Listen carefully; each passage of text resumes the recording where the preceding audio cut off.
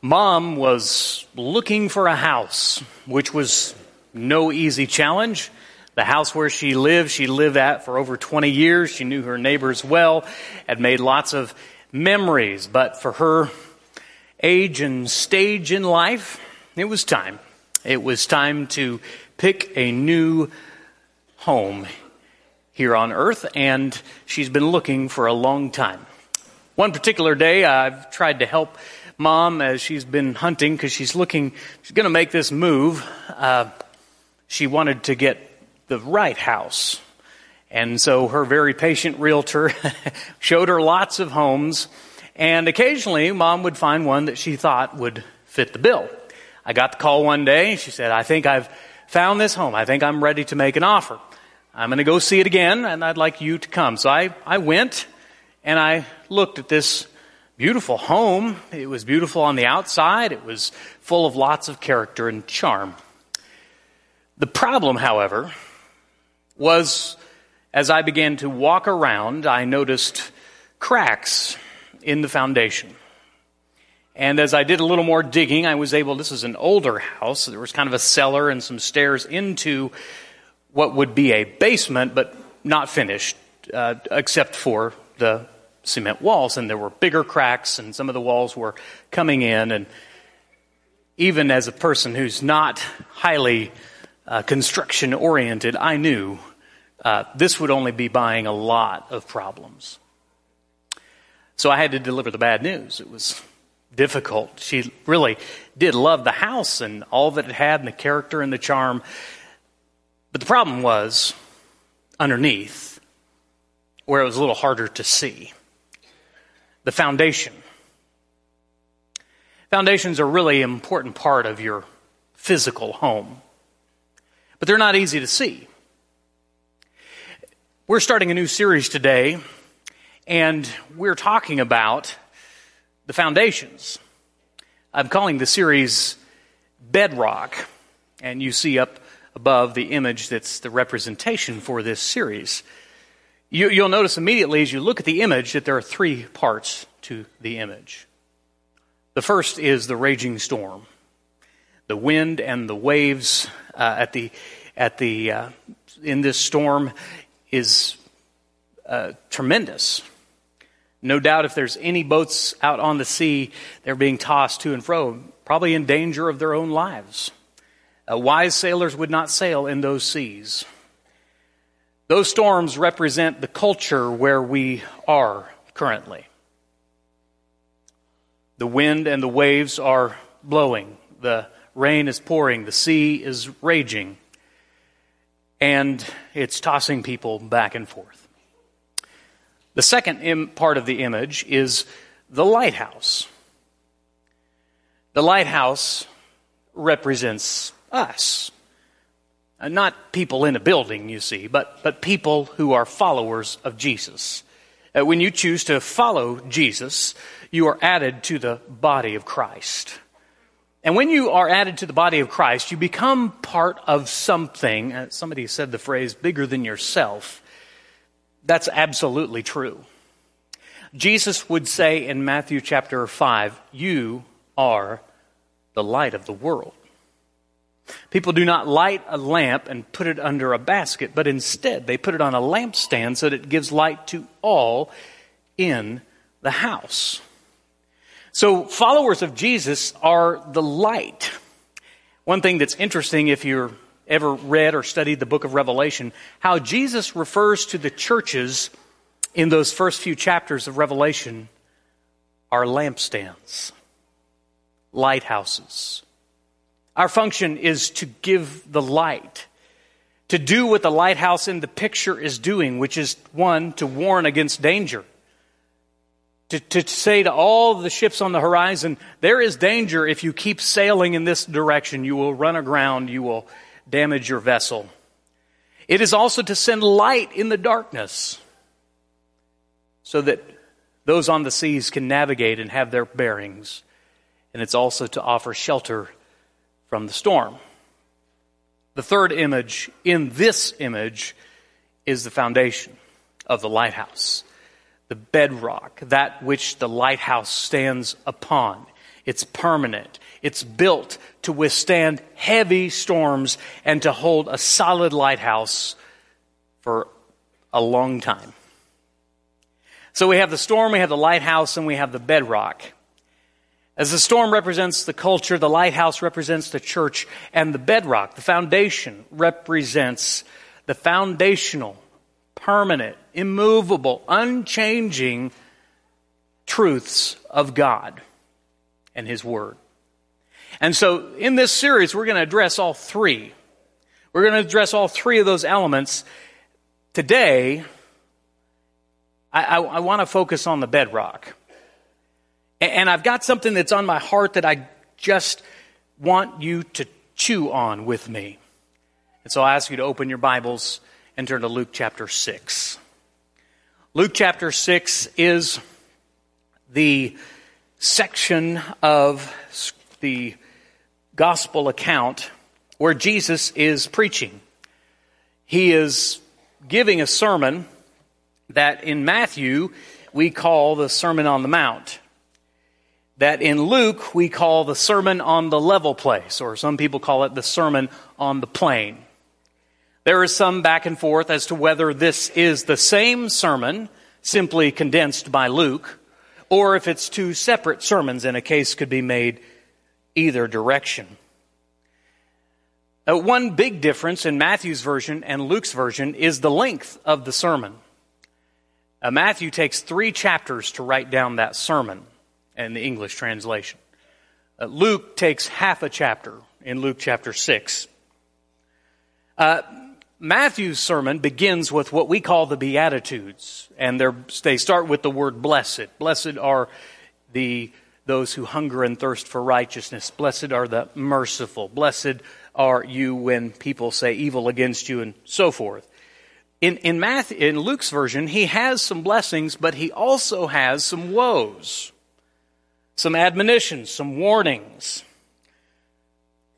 Rather than pick apart all of the differences between Matthew and Luke, I just want to focus on one of the main similarities, and it's at the close of the sermon.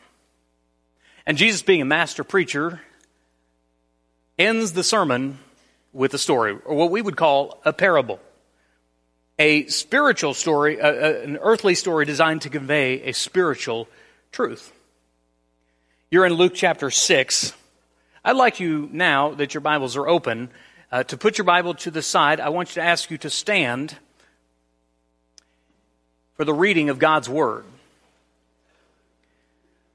The words which are written are inspired by the Spirit, and I will read them, and I hope you will listen well to God's Word. Luke chapter 6, verses 46 through 49.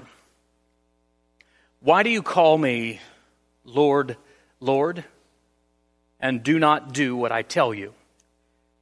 Everyone who comes to me and hears my words and does them, I will show you what he is like. He is like a man building a house who dug deep and laid foundation on the rock. And when the flood arose, the stream broke against that house and could not shake it, because it had been well built. But the one who hears and does not do them is like a man who built house on the ground without a foundation. When the stream broke against it, immediately it fell. And the ruin of that house was great. You may be seated. As we think about Luke chapter 6, verses 46 through 49, I want to point out 3 specific things on the subject of obedience to Christ. This is how Jesus starts. Why do you call me Lord, Lord, and do not do what I say? The world loves Jesus. That may surprise you, but the world really does love Jesus so long as Jesus fits in a nice, neat box. And that box is this: Jesus is a nice guy. Jesus is a good man. Jesus is a moral teacher amongst all moral teachers. Jesus just wanted to hang out with you and be your friend. And if Jesus, we can fit Jesus into that nice box, the world loves Jesus. Perhaps you have seen the Super Bowl commercials. Jesus gets us. He gets us. And the pictures are scenes from today's world and saying, Jesus was like this. Jesus understood that. Jesus gets us. Well, I believe that. I understand. There's no doubt in my mind that Jesus gets us. My problem is that they left out a very fundamental, important, you might call it foundational part of who Jesus is. And this is the part that the world doesn't love. Because you see, it's not so popular. The world begins to hate Jesus when he climbs out of the box, when he pushes down the walls, and he claims to be the only Son of God. Jesus, you can't say that. You see, there are many roads and paths that lead to heaven, and we'll all get there. We just got to sincerely believe what's in our heart, and God will show us the way. And it doesn't really matter what you believe, so long as you sincerely believe it. And Jesus will say, I am the way, the truth, and the life. No one comes to the Father except through me. Jesus, you get back in that box now. You see, you can't say that. You are not the only way. Do you know how many religions there are? Do you know how many other religious leaders there are? You are just with them. Now get back in there and stop talking about this only way stuff. When Jesus claims to be the only Son and the only way and the exclusive way to God, the world and Jesus part ways. And you and I have to decide if we're truly going to follow Jesus. Now, I would guess, since you're here, that you want to follow Jesus. If you want to follow Jesus, here's what Jesus says. You've got to fully surrender to him and obey him. Why do you call me Lord, Lord, and do not do what I say? John chapter 14, we talked about verse 6, but in 9 verses later, he'll say, if you love me, keep my commandments. So Jesus was so very clear about who he was. And the thing is, if Jesus was Lord, if Jesus is Lord, then everything that he said is eternally important. But Jesus is just a good man, a moral teacher. We can put him in this box that the world puts. Then we can pick apart the things of Jesus that we like and discard the things we don't like. But Jesus there, again, saying, if you love me, keep my commandments. If you want to call me Lord, do what I say. You see, the world loves a certain kind of boxed in Jesus. And even many religious people want Jesus as their Savior. But very few people, even religious people, want him as Lord. And that's different. This is so foundational to who we are as a people. This morning, I don't want you to just think about the world boxing in Jesus, because that's not who we're addressing. I want you to think about yourself and ask yourself, do I love Jesus enough to follow him and obey him fully? So, the first thing we understand is that with Jesus, obedience is not optional. Second, we're still in verse 46. We understand that obedience to Christ is the starting point for discipleship.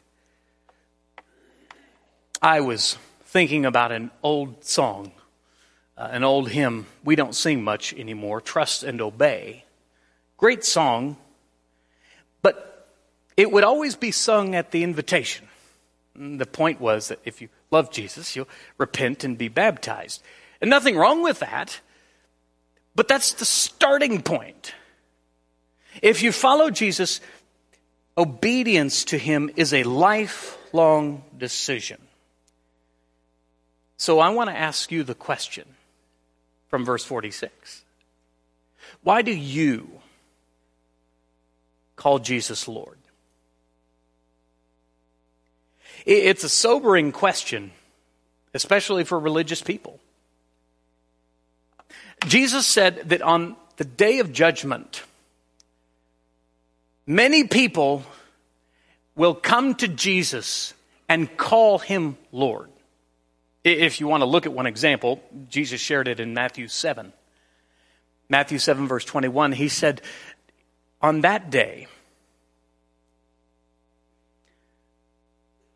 not everyone who says to me, Lord, Lord, will enter the kingdom of heaven, but only he who does the will of my Father who is in heaven. He will later say, on that day, many will come to me and say, Lord, Lord, did we not prophesy in your name? Didn't we not cast out demons in your name? Didn't we not do all these good works in your name? And he will say to them plainly, away from me, I never knew you. So obedience is not optional. It's the starting point for faith. And even more than that, faith without obedience really isn't faith. Now, we're getting into a little bit of doctrinal territory. You understand that there are those who believe and subscribe to the doctrine of faith alone, which is that one person, all they need to become a follower of Jesus is simply faith alone. Well, I would say I would agree so long as we're very clear about what you mean by faith. In the doctrine, faith is simply a belief. It's simply an attitude of the heart. It's a decision. But biblical faith is never just tied to a belief. Biblical faith is never just tied to an intellectual assent. Rather, biblical faith is always conjoined with obedience. Look at every single hero of faith in Hebrews chapter 11. And you will see that their faith was made evident by what they did. Abraham is called the father of the faithful, was promised a son, Isaac. After 100 years, he was finally, at long last, given a son. And God called him to go and offer that son up on the mountain. And the scripture says the next morning, Abraham went. That's faith. Not that he just believed in God, but believed in God enough to submit himself and surrender his son fully and completely. That is what the Bible calls faith. And we're talking about that kind of faith, then I agree. It's that kind of faith. But that's not usually the case with the religious world's definition of faith. So let's go to Scripture and make sure Scripture shows us the way. If you're following along, you'll want to write these verses down. John chapter 3, verse 36.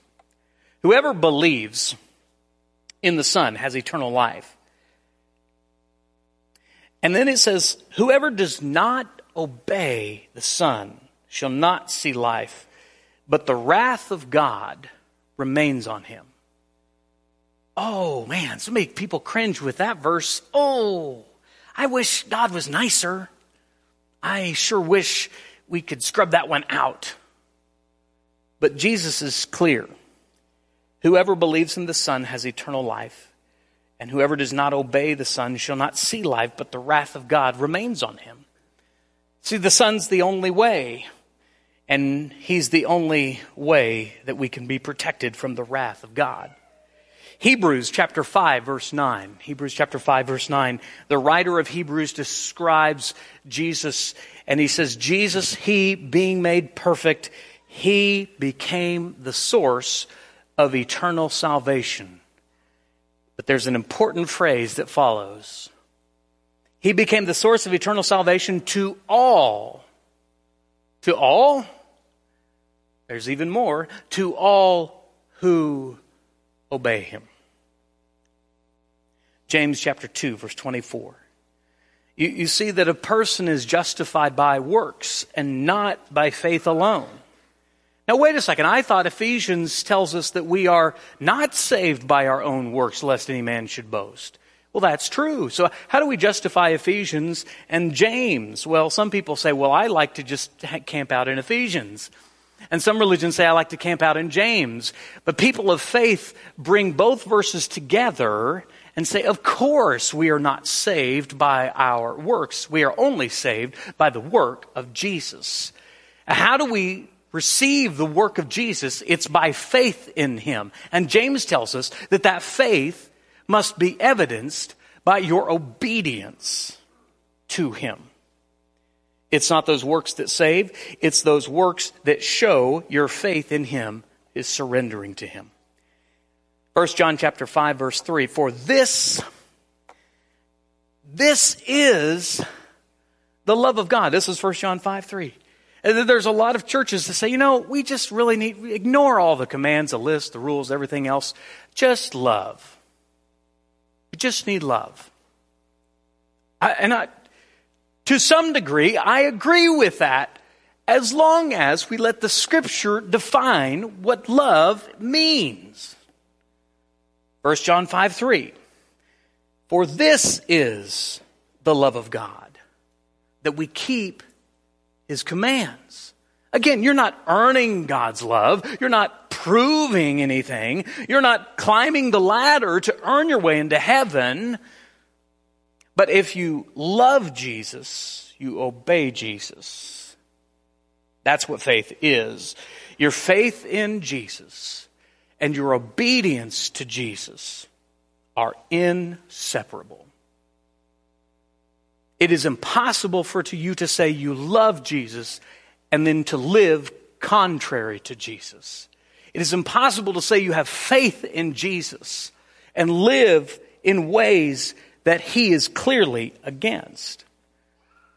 Lastly, we see that obedience to Christ is the only sufficient shelter for the storm. In Luke chapter 6, back to our key text, he says in verse 47, everyone who comes to me and hears my words and does them, I'll show you what he is like. And in that verse, we got three essentials to Christianity. First is everyone who comes to me. The word there meaning who yields to me, submits to me. Surrender is the idea. The second is everyone who comes to me and hears my words. Many people hear Jesus. Few people obey Jesus. We're talking about hearing Jesus, hearing Jesus' words. We're not talking about sound going in your ears. Arguably, it is never been easier in the history of the world to hear Jesus and Jesus' teachings. You can hear it from the pulpit, you can hear it from a podcast, you can hear it from YouTube, you can hear it proclaimed most everywhere. But listening and hearing and subscribing to the podcast and watching and listening, all of that is not truly hearing. Hearing Jesus is letting it resonate not in your ears, but in your heart. And the third is obedience. So we got surrender, that's submitting to him. Discipleship, which is hearing in your heart and yielding to him. And obedience, which is and does them. Jesus says, here's my words and does them. And this is so important because some people want to take Jesus' words, but they only want the words they agree with. They only want the words that yield to them. Instead of shaping themselves to the words of this book, they shape the book to themselves. And that is not how God intended his word to be used. That is not what Jesus intended by his teachings, to do them, to yield to them, to surrender to them, whether it makes sense, whether it's easy, whether it's comfortable or not. Jesus calls us to hear his words and to do them. Then he tells at last this parable. He says, I'll tell you what the one who comes to me, who hears my words and does them, I'll tell you what he's like. He's like a man building a house who dug deep and laid the foundation on the rock. And when a flood arose, the stream broke against that house and could not shake it because it had been well built. Here we have two people who seem on the surface very much the same. Two builders. They have the same mission. They have the same purpose to build a house. But they have a very different method. One of them is going to start building right on the topsoil. And the second is going to go through the extra cost and the extra expense and dig down deep to bedrock to put the foundation there. One focused on the facade, the other focused on the foundation. Both of these men are people who heard Jesus. The one who dug down deep is the one who obeyed Jesus. Understand, Jesus is telling us something, and he's telling religious people something, and it's this. Hearing my words is not enough.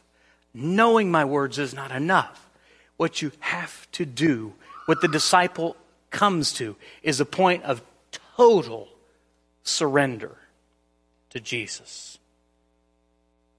And why? Well, verse 49 tells us.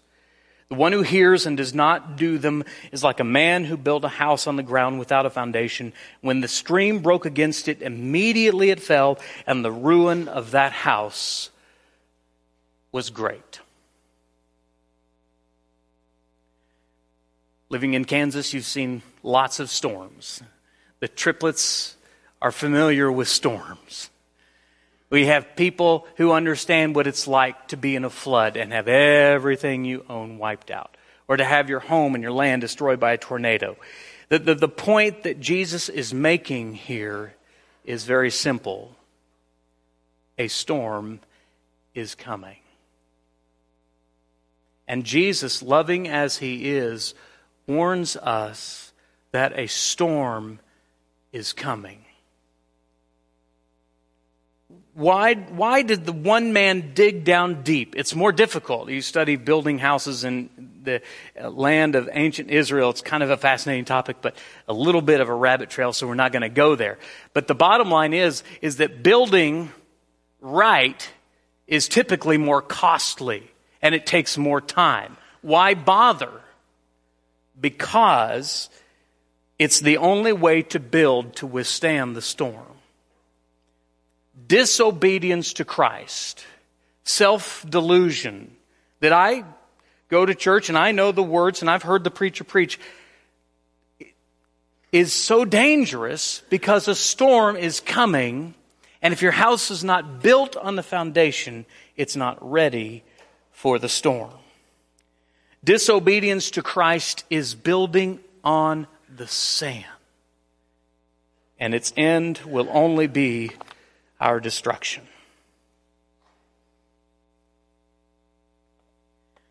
My mom did finally find a house. Here very recently, she's actually living there now. She called again. She asked me if I would come and look at it. Her realtor, from the moment they walked in, said, "Joyce, this is it." I came looking as a son, knowing that in Kansas, whatever house she resided on would face wind and hail and storms and tornadoes. And so when I pulled in the drive, I didn't immediately go inside, but I walked around this brick house and I looked for cracks in the brick. I looked at the foundation because I knew a storm was coming, and I wanted her home to stand. Brothers and sisters, any guests here this morning, a storm is coming. And the most loving thing I can do, and that Jesus did, is to tell you a storm is coming. Because the time to prepare for the storm is not during the storm. You don't drag shingles up on the roof during the hailstorm. It's just not wise. The time to prepare for the storm is before the storm. And so this morning, I simply ask you this simple question. And it's simple, but it is foundational. Have you obeyed Jesus? Have you done what he asked you to do? When you read his commands, not just about belief in baptism, but about forgiving your enemies, about not lusting after women, after keeping your marriage strong, do you listen to those words, or do you hear them in your heart? Have you obeyed Jesus? That's bedrock. It's foundational. And there's no other way to prepare for the storm. As I read Jesus, I understand this. There are two types of followers of Jesus. There were then and there are today. There are the fickle and the fully committed. There are the serious and the superficial. Knowing Jesus' words is one thing. We're going to study a lot of foundational truths from God's Word. But living according to them, that's foundational. It's not the knowing that matters, it's the doing. It's not how much of this book do you know, it's how much of this book do you live. For disciples of Jesus, his words, his teachings are foundational to all other things. We take his word, he is the cornerstone as we sang about, his word is the foundation, and we build our lives upon it because there's no cracks to be found in the foundation of Jesus. We build our church on the teachings of Jesus. We build our marriages on the teachings of Jesus. We build our families on the teachings of Jesus. We build our businesses on the teachings of Jesus. We build our relationships on the teachings of Jesus. And mostly, we build our eternities on the teachings of Jesus. My question is, again, have you yielded to Jesus? Have you obeyed Jesus? Have you surrendered to Jesus? It doesn't happen any other way until you say, Lord, not my will, but yours. And this morning I'm going to ask you if you have obeyed Jesus for the very first time by believing in him, by confessing him as Lord, and by putting him on in baptism. The water is ready. That's not the question. The question is, are you ready? Is your heart ready to begin living a life fully surrendered to Jesus? If you're ready to do that this morning, our shepherds will be at the back. During this next song, which Jace will lead us in, you can go to the back, visit with our shepherds, say, I'd like to begin living my life in obedience to Jesus. And if you've made that commitment, but you've wandered away, you've strayed from the foundation, they'd be happy to pray with you and encourage you and bring it before the congregation if that would be necessary. Whatever needs you have this morning, if you have one, head to the back during this next song as we stand and sing.